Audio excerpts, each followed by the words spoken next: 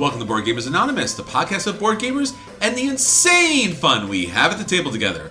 This is Chris. And this is Anthony. And this is Will. And this is episode 436. Gen Con Hotness 2023. We'd like to thank all our Patreon backers for helping us bring you a brand new episode from Indianapolis, Indiana.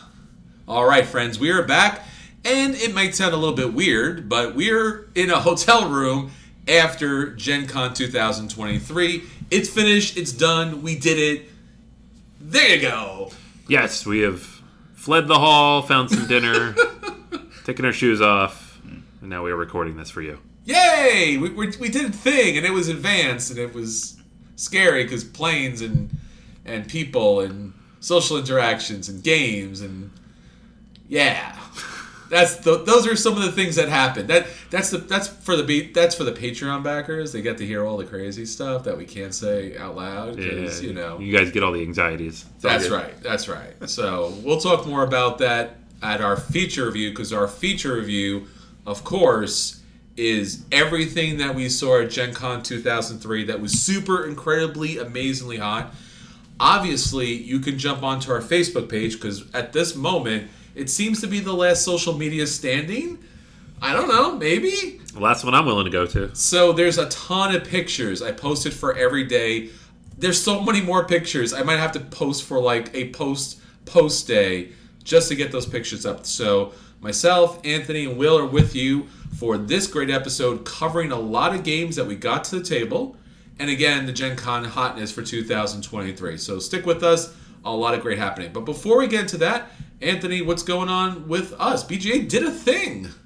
Yeah, no, so we have been talking about this for 2 months, 3 months, 4 years. Something like that. All time. Give or take. Yeah. So we held our first annual academic conference for Board Game Academics on Trade Day at Gen Con.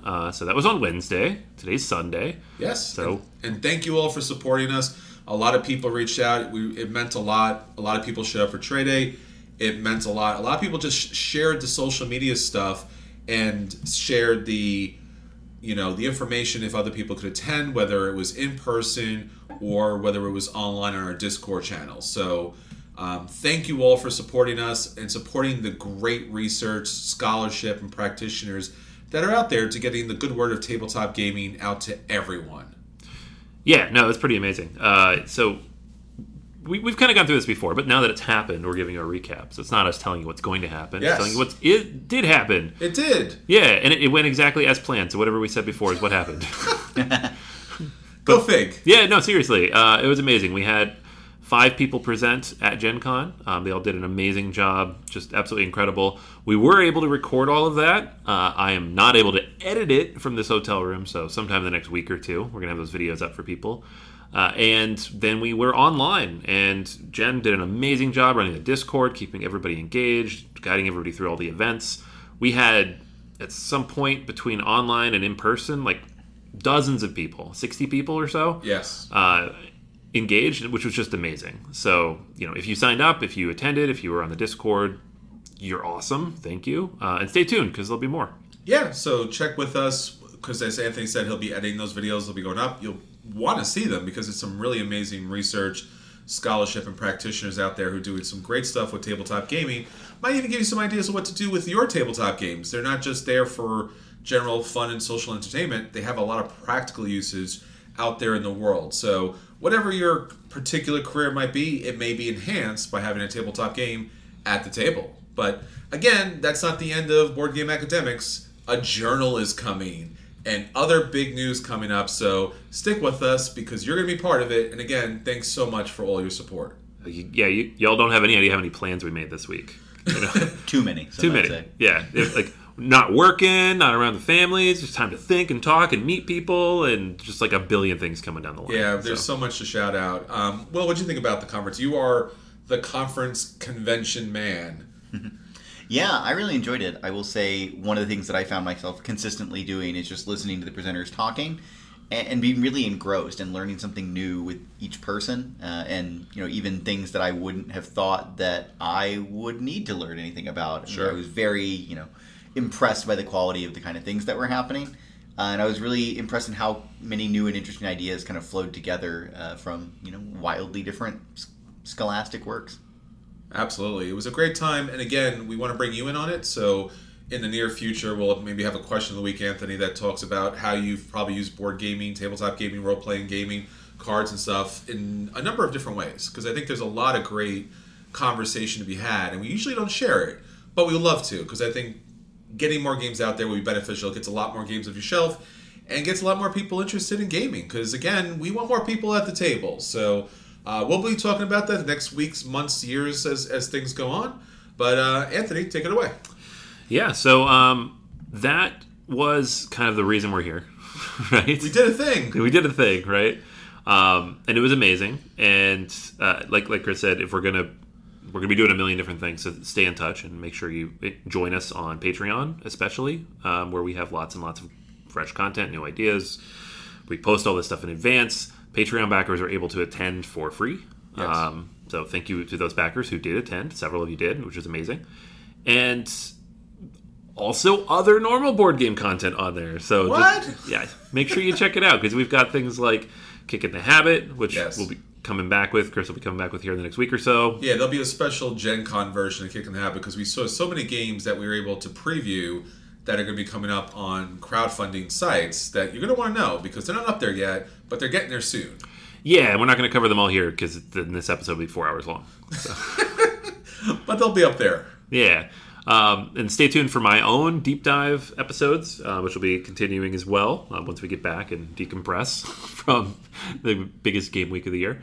Plus, other bonus content, and you can join us on Discord and all sorts of amazing stuff. So make sure you check it out. Yeah, again, thanks for all your support, and we have a lot more stuff coming up, so stick with us. Anthony, let's talk about the games that hit the table this week at Gen Con 2023. Yeah, so we played more than normal, okay. I feel like, but we've talked about this in the past. Gen Con is the convention that we play the least games. Sure. It's a very vendor-heavy convention. There is a lot of play to be had. It's huge. What'd you think, Will? Your first time here at Gen Con? It was a little overwhelming at times. There's a lot going on. There was just a lot of pavement to pound in order to get to things. But I enjoyed it. There were some times where you kind of needed to take a step back and take a break from it. Yeah. But I also got to see a lot of really new and interesting games and stuff that I wouldn't have even known existed without physically being there. So, Anthony, what of the many games are we going to talk about that did hit the table this week? Yes, I think the first one we should talk about because it's new. Okay. And we were taught by the designer. Ooh. Which did not know that was going to happen, so that was very cool. I know, we have pictures of that. Yeah, flew in from Europe. Was Terraforming Mars the dice game. The dice game, you say? The dice game. This is the third iteration of Terraforming Mars.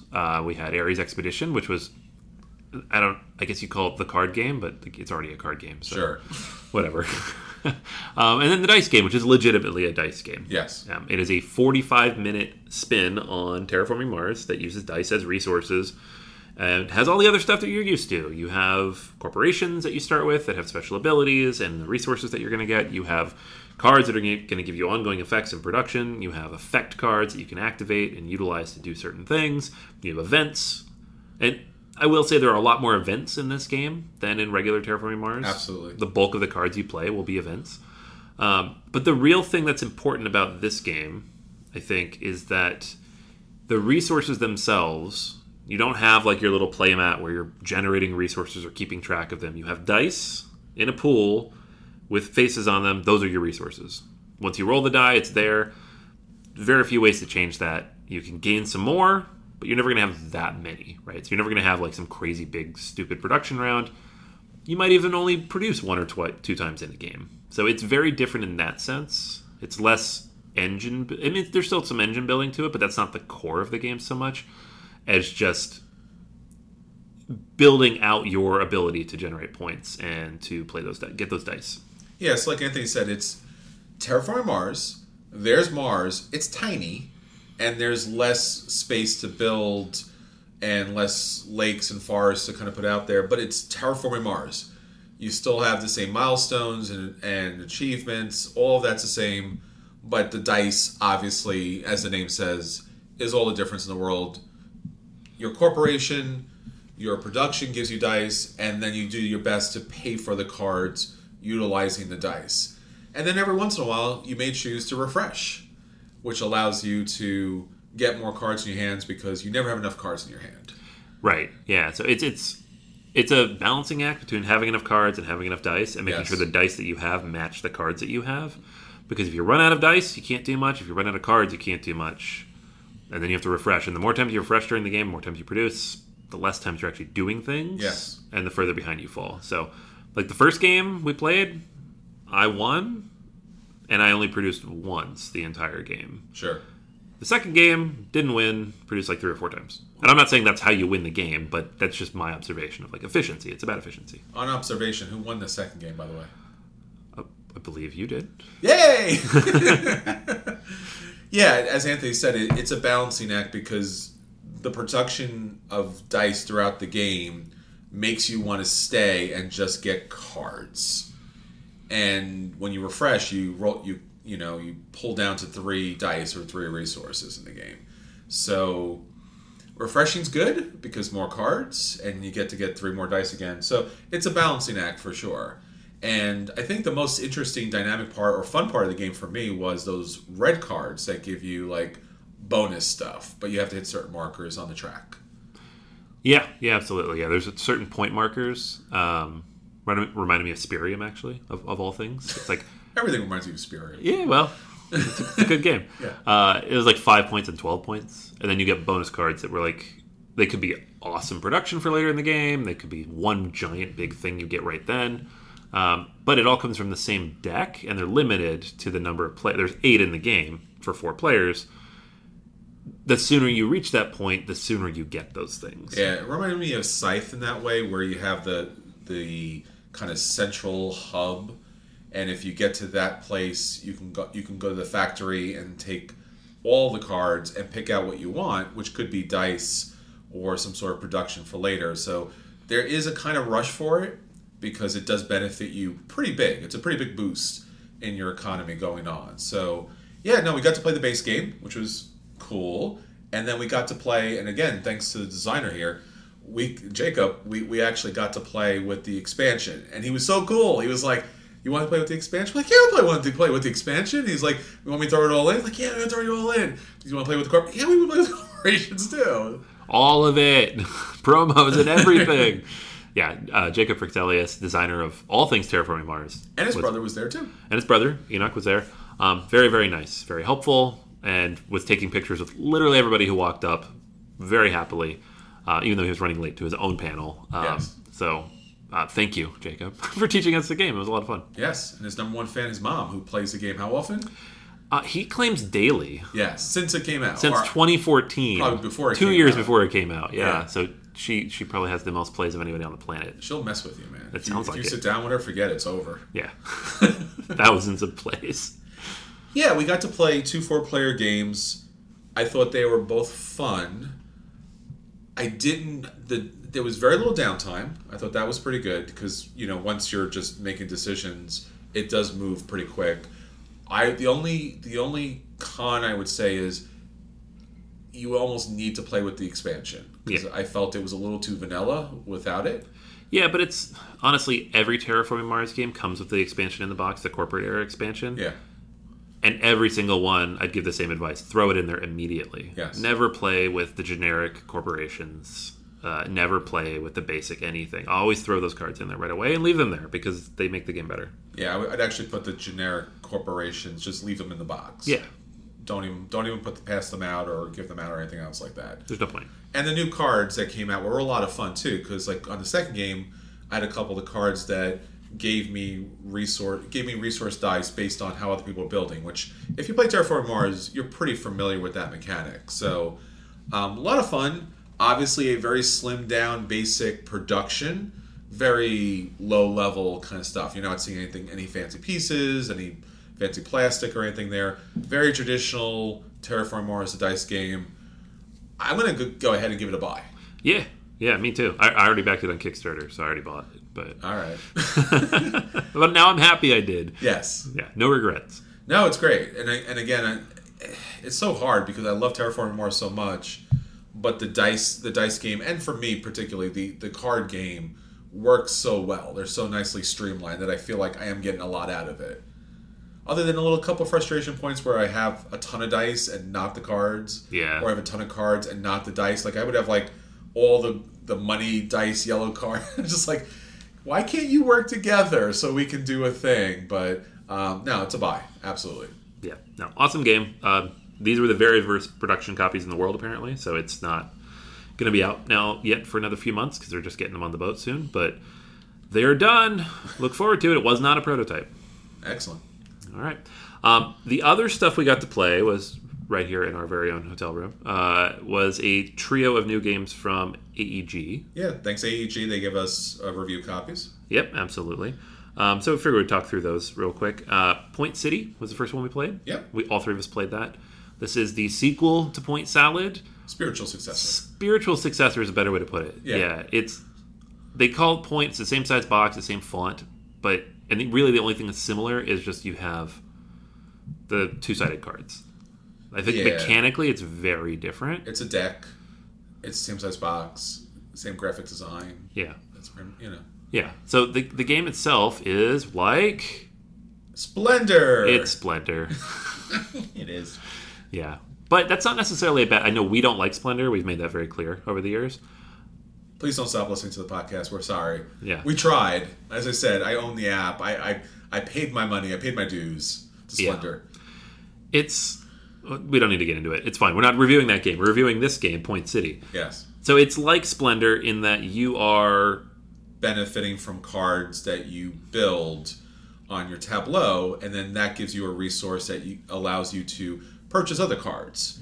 So as soon as we started playing, we were like, oh, Splendor. This is Splendor. Very quickly, yes. Yeah. So you have the tableau, you're drafting cards from it. It's a draft. Just like Point Salad.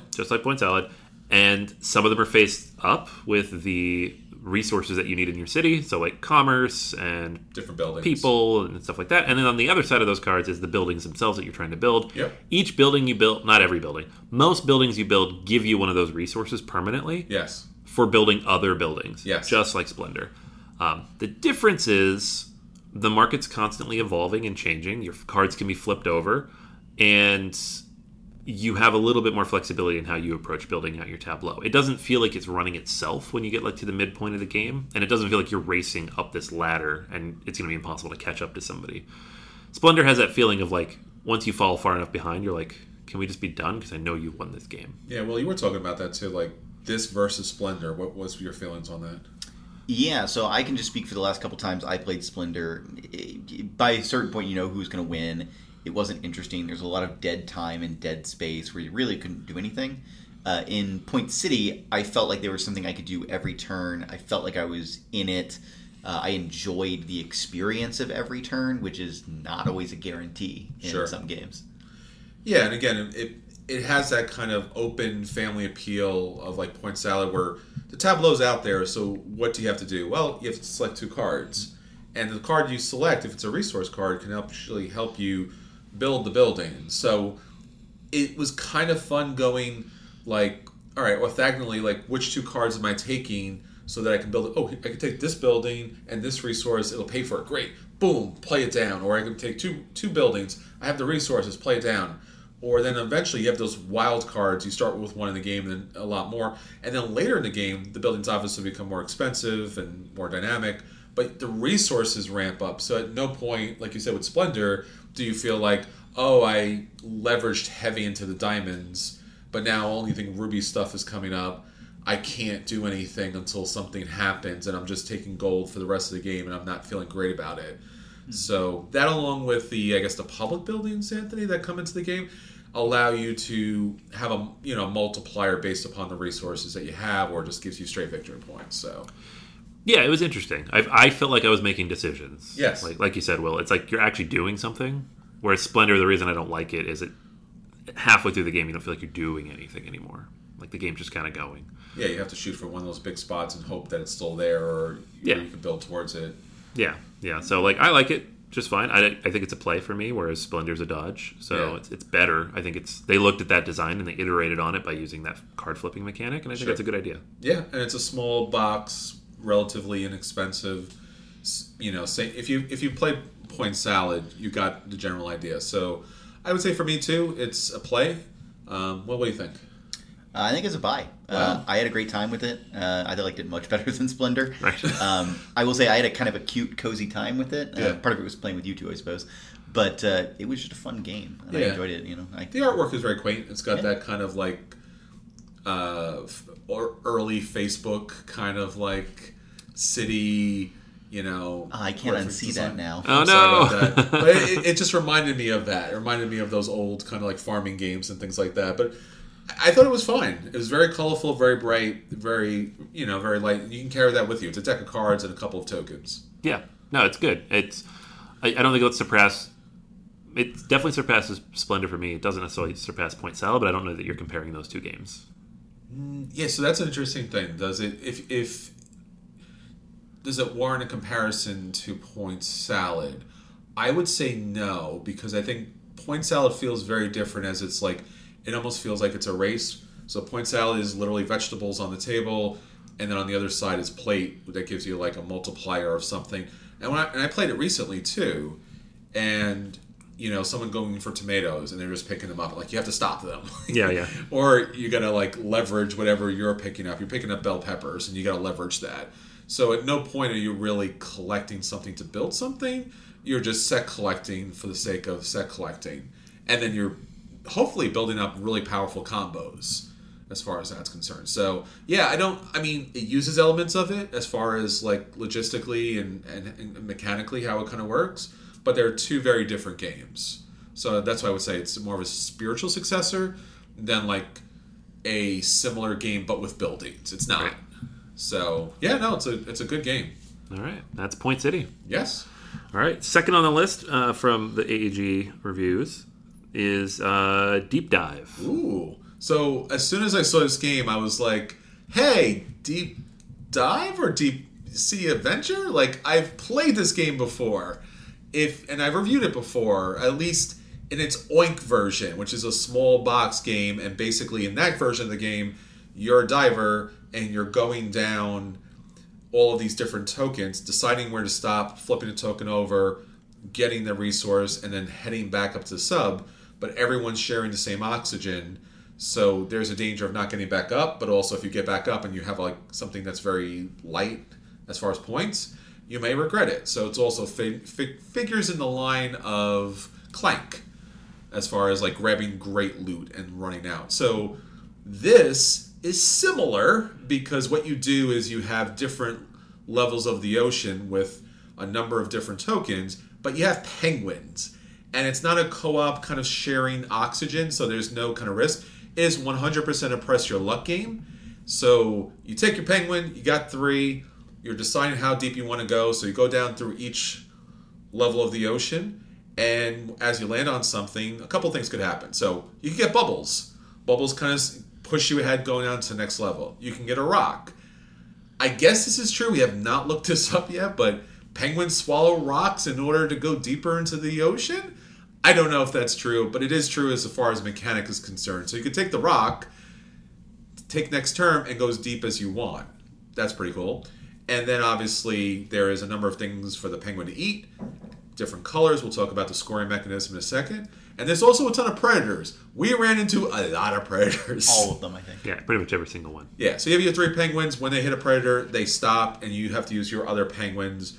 Once all 3 get stopped, or they're distracting the predators, can't see the air quotes, but I'm doing air quotes, you get to pick them all back up, and you're able to take a food, some sort of seafood in that particular area if it's available. And then at the end of the game, again, it's a set collection. You set up a little tableau, and you're trying to get at least 3 of 3 different colors to create a set. Allows you to score the full points of the seafood that you were able to eat or collect as penguins. But if you only get 2 of a color further down on the tableau, it's only half points for that. So, what'd you think, Anthony? Yeah, I thought it was cute. It's funny, like Deep Sea Adventures, it's got the cooperative element, it's got the oxygen, it's got the dice rolling. This doesn't have any of that. Nope. So it's press your luck. Straightforward. pretty straightforward, and the randomness is just the tiles that you're flipping over. Yeah. That's it. You don't add, so it's actually simpler and a little bit more accessible, and I think this would be better for like children. You know, they might get angry at it, but that's fine. Kids are supposed to get angry at games. Yeah. My experience. So it's cute. I think it's very cute. I don't know that I like it any better than Deep Sea Adventure, but I also don't think they're the same audience. No, it's with the set collection element especially, you know, you are like hunting for things, which I think is important because then that might push you further down. Like you're like, well, I could go to level 2. There's a spot I can just jump on. I could just take that fish, but that's not really the color I need. I guess I got to go deeper and I got to try to find that pink one that I don't have yet. A little more interesting decision making space. The Predator's popping up is kind of wacky and fun. It's wacky and fun, and the whole game takes like 15, 20 minutes. It's super fast. It probably takes you longer to set it up than it does to play. Yeah, probably.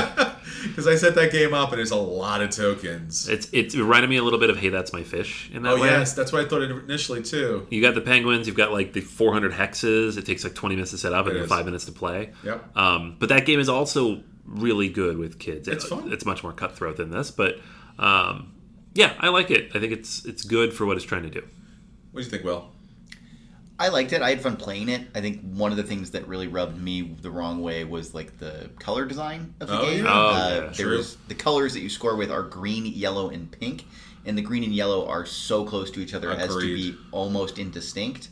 On a blue background. On a blue background, which is real hard to see. I will say part of that was the situation we were playing the game in, where there was a lot of like reflection and you can't really see what's going on. But I feel like if I was looking at it in a certain way, I would have made different decisions playing the game. Sure. And I don't like a situation where the design of the game is making me do things incorrectly. Yeah, that's a problem. I'm surprised at AEG that they didn't have more distinct colors. Yeah, it's strange, too, because the game has a very... I wouldn't say it's like an evocative color scheme or anything, but like the penguins are cute, the cover's nice and flat, and it pops.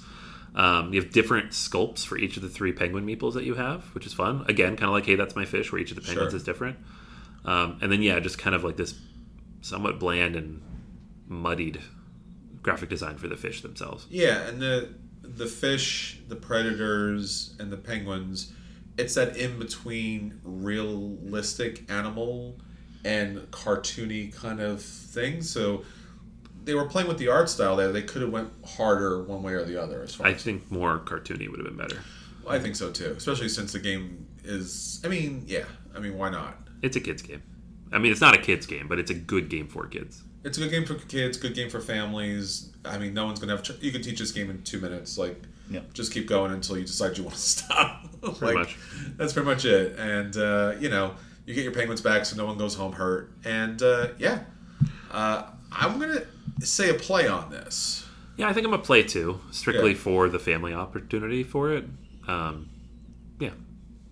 Yeah, I'm a play also. I enjoyed it. All right, there we go. Just repaint those tiles. Get some nice, really cool Finding Nemo stickers on there or something. Right. Fish are friends, not food. Yeah. All right. Hey, everybody. We are super pleased to announce our new sponsor, Marvel Strike Force. Marvel Strike Force is a mobile squad RPG that allows you to battle with your favorite team of superheroes and supervillains in a fight to save the universe against threats like Doctor Doom and Apocalypse. The goal? Power up your favorite characters to complete missions, unlock gear and other resources, and beat other players in PvP modes such as Alliance War and Real-Time Arena. And the best part? Marvel Strike Force just reached its 6-year anniversary, which means free stuff when you sign up via our unique link in the description. The anniversary consists of weekly events and bonuses. Just complete each event, and you'll receive special awards and skins. Make sure to log in each day and every week to take advantage of all the new characters that are being released specifically for this event. This will be Marvel Strike Force's most generous event to date, so don't miss out. If we have received a unique promo code for every new user, please follow our link in the description and use the promo code MAXPOOL, MAXPOOL. Again, anybody uses that code, it is unique for all new users. Check it out. Once again, thank you so much to Marvel Strike Force for sponsoring this episode. So the last game we played from this batch was, it directly influenced our breakfast this morning, is my breakfast at least. It's waffle time. We made waffles. Yeah, I saw this and I was like, I don't remember. And I've said this to many people, like, the great thing about board games, tabletop games, all that stuff, like, we cover everything. Like, just name something randomly. Like, right now, just name something randomly. Like, a thing, a place, like, I guarantee you, either on BGG or somewhere on the internet, there's a game about it. Like, there's a game about waiting in a line. I mean, it's so diverse. I'm like, I have never seen, at least to my knowledge, I'm sure they're out there as well, waffle games. This is a game about not just waffles. You're not making waffles necessarily. You're topping the waffles. Yeah. So you have a waffle already. Yes. You start the game with a waffle. A Belgian waffle. A Belgian waffle from the Belgian designer, Maxime Demire. Yes. So, appropriate. And what you're doing is you're trying to get a certain combination of fruits and cream and butter on your waffle to score points. And syrup, because nothing scores without syrup. And the syrups are like nice little glass, like, droplets, kind of? Production on this is really nice. Yeah. And the artwork is beautiful. I really like the...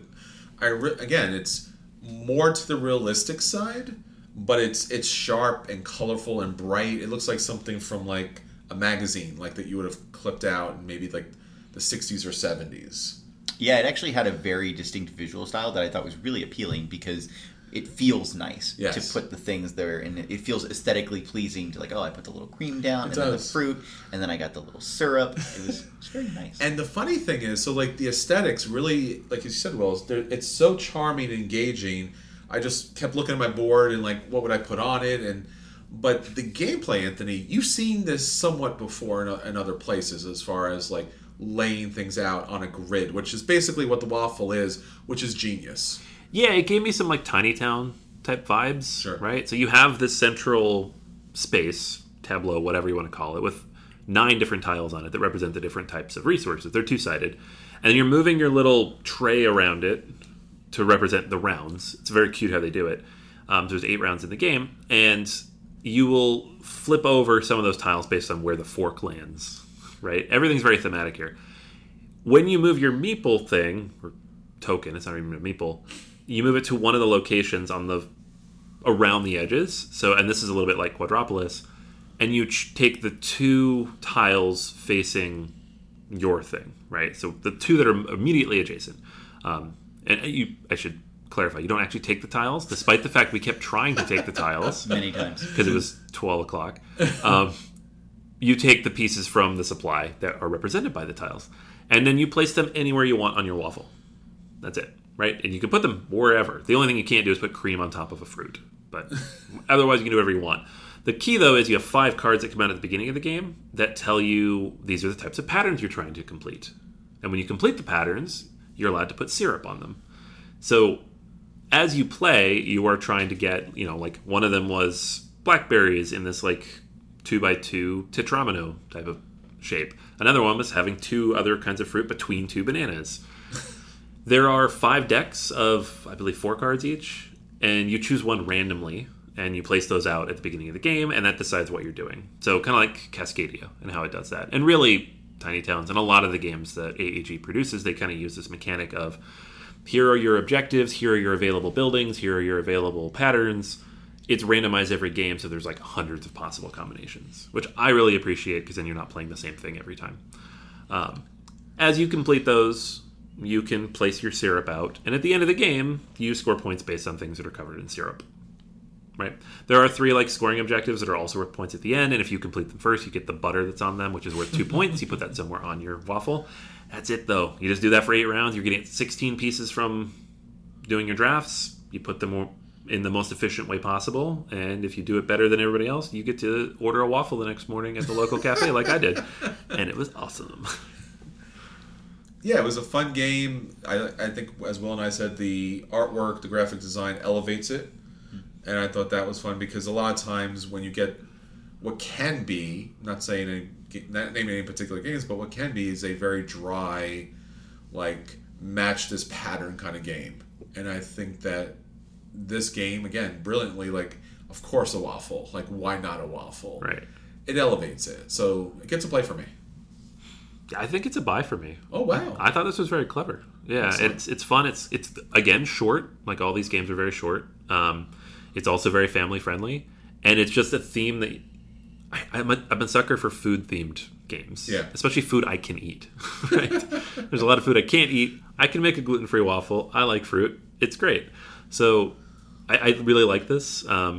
Everything it's like a sum of all its parts. Yes. I think if you took this mechanic alone and put it on a less interesting theme, I don't know if I would care as much. Yes. If you had just waffles and the mechanics were kind of dull, I don't think I'd care as much. If you had everything here and the graphic design wasn't as charming, I don't think I'd care as much. But all of it together, it makes it a buy for me. Yeah, I think it's a play for me. I liked playing it. I think the only thing I would pay attention to is, just thinking about the theme of it and if that makes sense for you. And also, don't play it when you're super hungry. Yeah, because that was I tough. really wanted a waffle at the end of it, and then by the next morning, I was The over artwork it. on the fruit. The fruit pops. And The fruit pops, man. For me, it was the combination of the little cream and Yeah. then the fruit and then the syrup, which does make some interesting points about how they believe waffles should be created, which I don't necessarily disagree with. But they're like, it has to be done this particular way, and then you put syrup on top. That's true. They are saying the whipped cream comes before the fruit, and I don't know if that's how I would do it. Yeah, I don't know. I don't know if I feel personally that way, but it was a good game. Look, a Belgian designer, a Belgian waffle. That's true. He knows. We don't know. Yeah, you would know he wouldn't. Yeah. It's a fun game. Check it out. All right. Awesome. So we also got a chance to participate in an event. We don't often do this as much. A but tournament. A tournament of champions. Good versus evil. It was good versus evil. Literally. The first ever War of the Ring card game tournament was held at Gen Con, and we participated in that Yes. On Saturday. So we played several games of War of the Ring the card game, which is not a short game, by the way. So we played for several hours. Yes. Which, on its own, regardless of anything else that happened, is amazing. Because this game is fantastic. Yeah, I've talked about doing tournaments, and I was talking to Will about it beforehand. I was like, in theory, you should want to play tournaments. In practice, it's miserable to play tournaments. And there's reasons for that, and we won't get into that now. I remember I've talked about this previously. I love Small World. Small World, one of the early conventions we went to, PAX East, had a convention. I was thrilled. I was sat down, I enjoyed, and then I literally left. Like, they're like, oh, it's a tie. You can go on. I'm like, no, I'm good. I don't want to play anymore.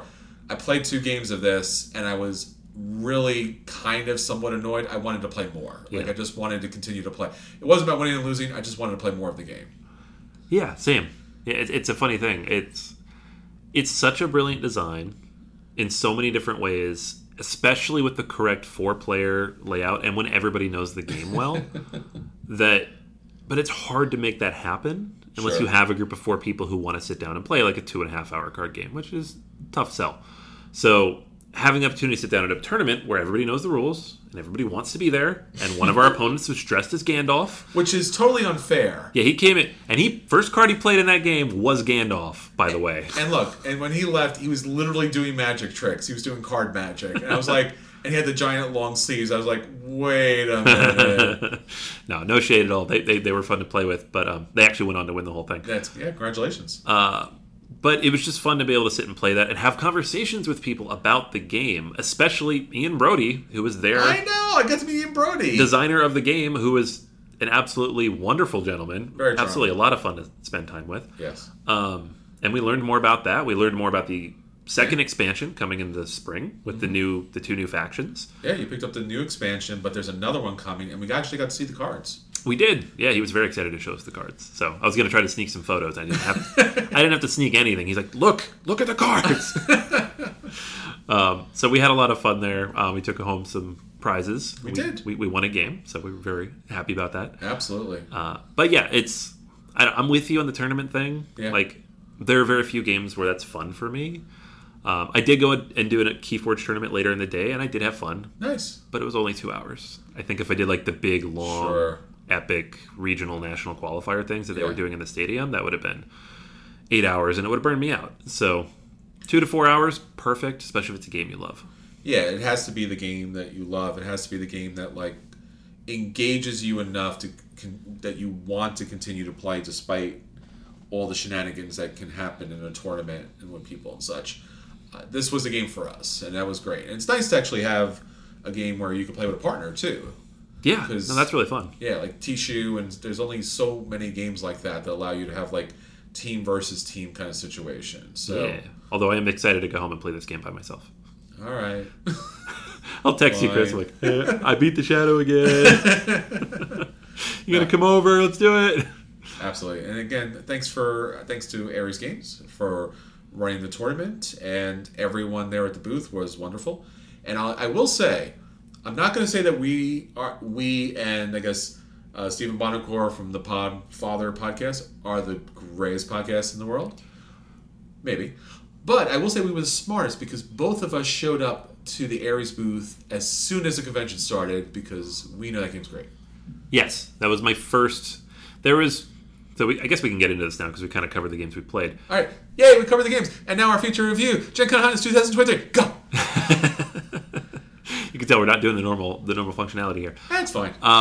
So the show opens, we run in, we do the thing, right? Everybody's busy, they're rushing around. And there's always, like, you have to make a small list, right? Like, what are the 2-3 things I want to make sure I get to before they sell out? This was my number one, so we went straight there. And it did sell out. It did sell out, so I'm glad I did. Everything else sold out before I got there. So I'm glad I went to this one because everything else sold out immediately because there were 10 billion people at this convention. Yes, that's the official number. Yeah. The entire population of Earth was in Indianapolis. It was pretty... And some aliens, too. Yeah, it's true. Yeah. You know. But again, so, as you mentioned, Anthony, tons and tons of people... Official numbers are not out yet, but they were looking at 85,000 and up. So one of the biggest Gen Cons of all time, give or take. And you could tell because that opening day and then the days following, crush of people. Take a look at the pictures on Facebook and you'll see. I've never had such a hard time moving around Thursday morning. Yeah. Like, we could not move. Yeah, usually you worry about Saturday when the locals come in, but like Thursday was just unbelievable. Yeah. What about you, Will? It was first time here, a lot of people. What do you think? It was a lot of people. It was genuinely uncomfortable for some parts of it, and Yeah. there were a lot of pain points in how the things were being run, and that's not to denigrate anything that anyone was doing on the convention end, but there were just so many things that were just infinitely more difficult because there were so many people. I mean, your 3-hour lines to pick up stuff that you'd already purchased, and getting to the front of a line of a booth and there's nothing left. I mean, some of the majors just didn't have anything after the first day. I mean, publishers definitely, and understandably so, did not expect that crowd.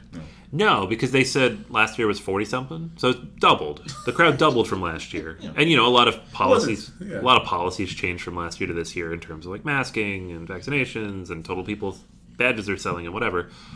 But who can plan for a 100% increase, right?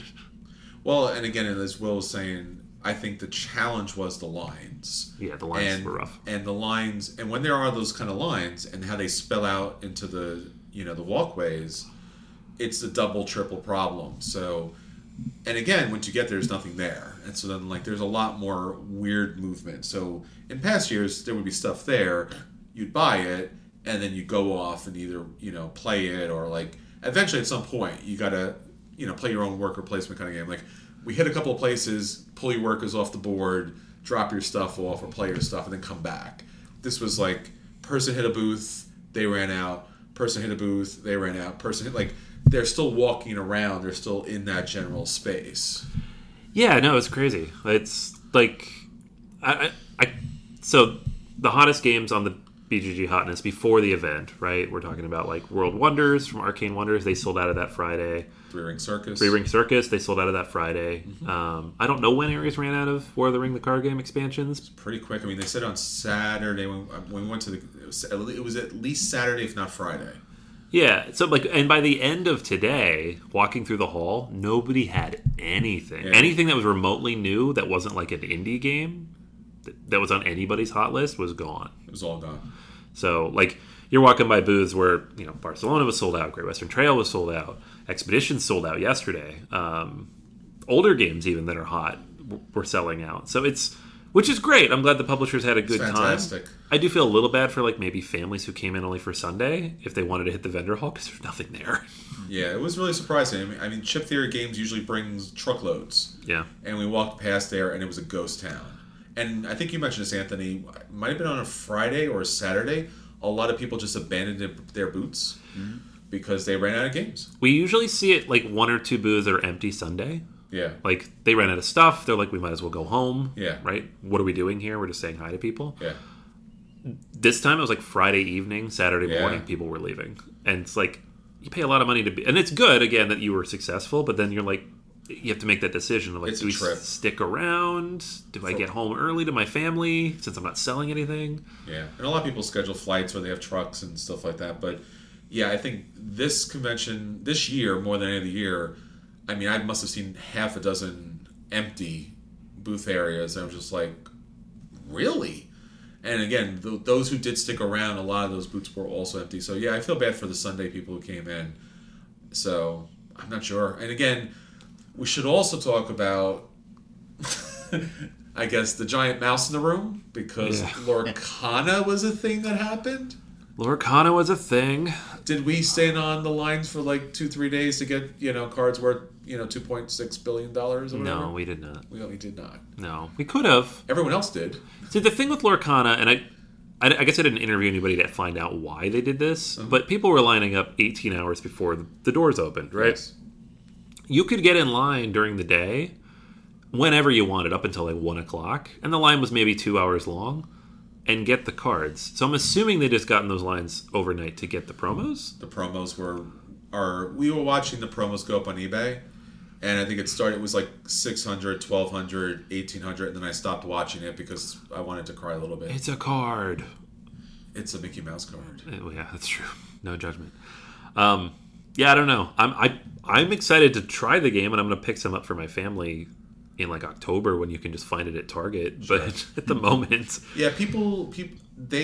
So again, Ravensburger, if you want to talk more about the whole story. So like again, people lined up without, I guess, prompting, because they wanted to get in early. They wanted to get the promo cards. They wanted to get all the packs and things like that. I think there was some limitation as far as the number of things you could buy, but I think you could buy like practically one of everything. You could buy exactly one of everything, and then they Yes. clip the corner off of your badge to show that you've already bought something, which is smart, but also a little imperfect, because you could course. just borrow someone's badge. Of course. And we did see that. We saw somebody who had a suitcase full of all the stuff. And Yes. There's 2 people there, and there's No no way. Yeah. There's no... Yeah, exactly. That guy stood in that line 4 or 5 times. Easily. Yeah, so... And then there was some issues, because I think after the first day started, Gen Con, as far as the convention was concerned, was not sure how to handle it. And then there was a rush of people past that line. And then people were complaining, obviously, and then the lines were crazy. They did have to call in or bring over security and police to manage that line in space. And we overheard them talking actually today about it. Like, the police did a great job, and Ravensburger brought out in the following days. They brought coffee and donuts or stuff for people who were willing to sit out there all overnight. Yeah, and then Gen Con made sure there was a formal line. They took care of it, and the whole rest of the time, it was just Thursday that was a mess. Yeah. Like, the rest of the time, there was a formal line. They managed it well. They went around the corner to make sure that it was not in everybody's way. Yeah. It was really impressive. They probably sold thousands of boxes of Lorcana. Yeah. It's just, I've never seen anything like that. We've been to 7 of these, and I've Sure. never seen it that crazy. Yeah, I mean, the price for the promos is off the chart. I mean, I don't think we've been to Gen Con for years where people run out, get there in the first hour, buy as many of the new game as they can, and then flip it as quickly as they can. But no, this number of people, this number of flipping, and obviously it's just like a lot of families who love Disney, and they want to play. And again, it could be a very good game just in and of itself. And CCGs are just like this. So if you have not played CCGs, probably good for you, because Your life is much more peaceful. it's a lot more peaceful. So like for us, and I'm sure for a lot of other people, it's like, do I want to do that? Like, how much do I want to tax my mental health for the possibility as slight or I don't know, for riches? I don't know if there's such a thing as riches. I mean, the person who pulled the One Ring, sold it to Post Malone for $2.6 million. $2.6 million. Way to go, Post. Way to go. Yeah.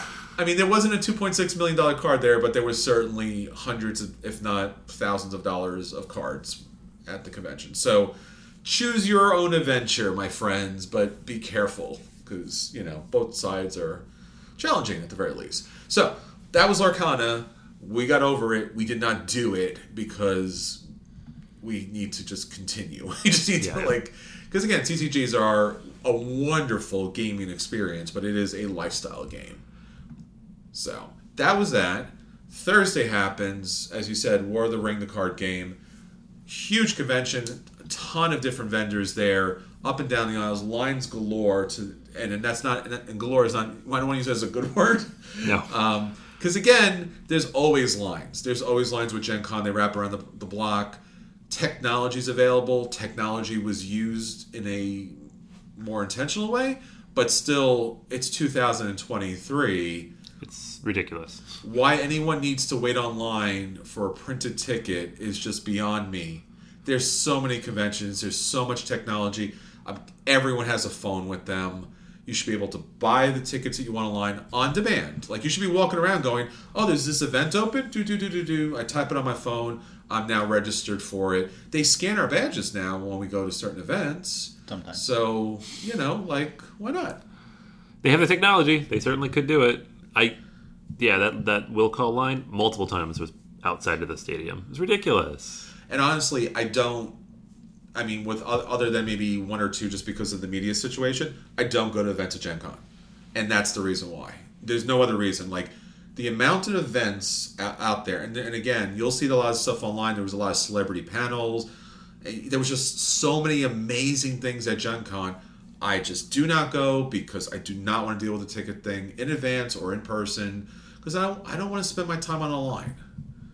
And I already am. So I don't want to do it again. Yeah. Yeah. So that was a little bit of a downer, but again, great convention, great pictures, great fun, a lot of great things going on, and a lot of celebrities, a lot of celebrity panels. Will, you went to some panels. You braved the lines. Tell us about all the good stuff that you got to see and did. Yeah, so I got to go to some really good stuff. Some of it was a little bit of a mixed bag, kind of depends on what you're into. But I went to two of the panels for Dungeons & Dragons about them. I've heard about them. Yeah, they're a pretty big company and a pretty big game. Wizards of the Coast was a major sponsor. They were. They were back in a big way this year, too. But I went to the panel about the new rules coming out. They had panels about new products. I went to a thing that was even more just community engagement, them talking about playing the game, which is really cool. You got to get advice about playing the game for folks that have been playing it since the beginning, since before I was alive, even, which is really cool. And there was also a couple of really cool events that, while maybe they were under-attended, I think, for what good they did. Sure. There were some really cool experiences. Like, I sat in a panel about BIPOC experiences in tabletop gaming, and it was really interesting to just sit around and kind of listen to different perspectives and kind of have an open conversation with people about stuff. Yeah, it was really cool, and I enjoyed it. And there was also just a lot of unique stuff that happens at Gen Con that doesn't happen anywhere else. So one of the things, I saw people play a modded Scooby-Doo based RPG for comedy, and it was one of the funniest things I have seen in years. Because it's just like out there, and like a bunch of things went wrong in a like horrifically chaotic way, and it was just incredibly funny to watch these poor people up on the stage just trying to deal with it. Yeah, you texted about that. We were playing Terraforming Mars. I was like, I want to go to that. That sounds awesome. It was a good time, and it was one of those things where it was just you couldn't help but enjoy it. Like, one of the things that had happened was they had a cast member who they had a miscommunication with, and he wasn't aware that he was going to be playing a Scooby-Doo game. And so he thought he was supposed to be playing the Muppets. And so he showed up as Animal from the Muppets. And so they just kind of kept rolling with this like recurring joke that this guy doesn't know what he was actually supposed to be doing. It was really funny. And it's like those kind of things at Gen Con that like don't happen at other conferences. I can count on the number of times I've seen something like that at another convention or conference on one hand. So being able to go and have these unique Gen Con experiences that are part of Gen Con's history. One of the things that I really enjoy was this group that was doing this improv and this comedy stuff. They've been at Gen Con 20 years, and it was one of those things, I remember 6 months ago being like, I would never be able to go to Gen Con and see this happen. Sure. And that was really cool to be able to sit there and be in the audience of something that has a storied history, is fun, is collaborative, and just be around people that like the same stuff you do. Because, I've met probably 6 people that have ever seen any of the content that these people make. And to be able to sit in a massive ballroom with those people was really cool.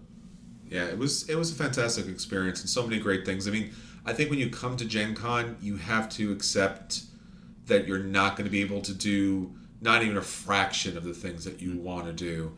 And the big events and the big, performances that are happening all the time, everywhere, not just even at the convention center, at the football stadium, at all the hotels, around the clock. And there's so many different communities here. And Will and I, we were looking through some of the, like events that are so amazingly niche, but they're all over the place and they're happening all the time. And I was just like, it's so great that people find a community here and that they find friends and they find activities that they enjoy together.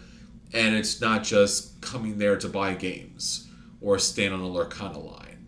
So they do a great job, and we really appreciate it. I mean, like small things like cosplayers, which obviously are at most conventions, but I think people here, I mean, the commitment to the costume, the commitment to the performance is fantastic. We found Waldo and Carmen Sandiego hanging out together, and we got to play a game with Carmen Sandiego, find out what her location was, and we won, which was great because, again, there's just so much love there for the convention and everything there. They had the pinball machines that you could play and see if you win as far as the challenge is concerned. That was a lot of fun. The food trucks and all the food in the back. They moved the food trucks and the drinks and the food. Delicious. Obviously, Wizards of the Cone. The ice cream truck was one of the highlights of my convention. Wizards of the Coast had an ice cream truck called Wizards of the Cone, and all of the things were themed after Wizard products.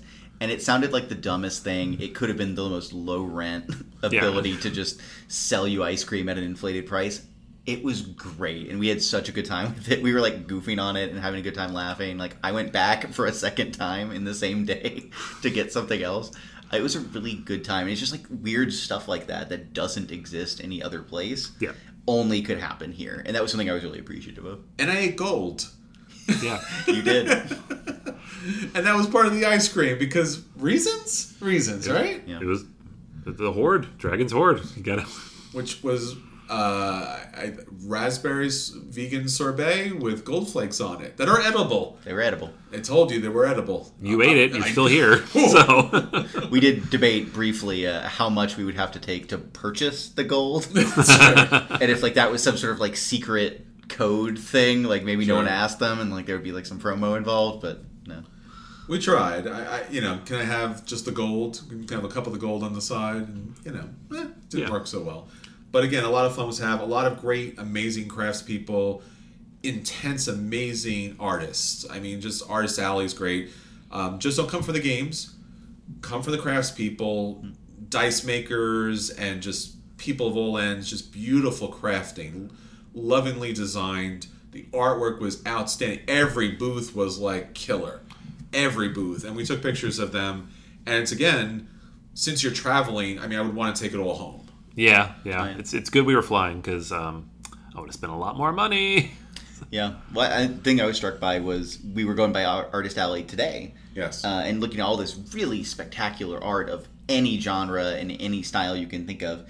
And, like, the 2 lead designers for D&D are just walking around and like, oh, that's cool, that's cool. And I'm like, oh, those guys, like, work with the products that have these high-quality art. And they're just, like, wandering around Gen Con. I'm like, oh, wow, this is really impressive. Maybe they're recruiting. Who knows? Yeah, maybe. So, good on them if they are.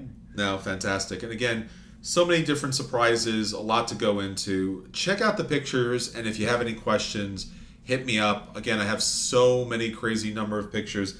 I couldn't write a statement for everything there. I think one of the biggest surprise, Anthony, for me, and I was really excited, was Stellaris was there on the table. It does exist from Academy Games. Yeah, they had whether it was a manufactured copy or prototype or what, but it looked complete. There were pieces. There was a board. Yeah, and I sincerely hope it's a great game because I would love to pick that up, but I did not back it because there was nothing out there about it. Yeah, no, that's always tough, right? And this is one of the fun things about Gen Con is you walk around and things that are announced like the week before or that you didn't know were actually physically in existence yet. Like Board and Dice had a copy of Nucleum set up. Oh yeah, that was a line out the door for that. Yeah, so we sat down and we had a conversation with Ola who was very kind to walk us through Nucleum, which has some brass elements, but definitely has a lot of Luciani elements as well. So it's not just a brass clone; it's all sorts of amazing stuff. Super excited, big Essen release. But there's a lot of stuff like that, right? And we couldn't go through all of it here. We'll talk about more of it in future. I mean, you're talking about you're kicking the habit in the coming week. I will certainly be coming back to a lot of these for my acquisition disorders in the coming weeks. Games that we saw previews of or just got a chance to take a look at. Several other big games that we'll be reviewing in the weeks to come that were released or available there. We saw Expeditions, Age of Innovation, Barcelona.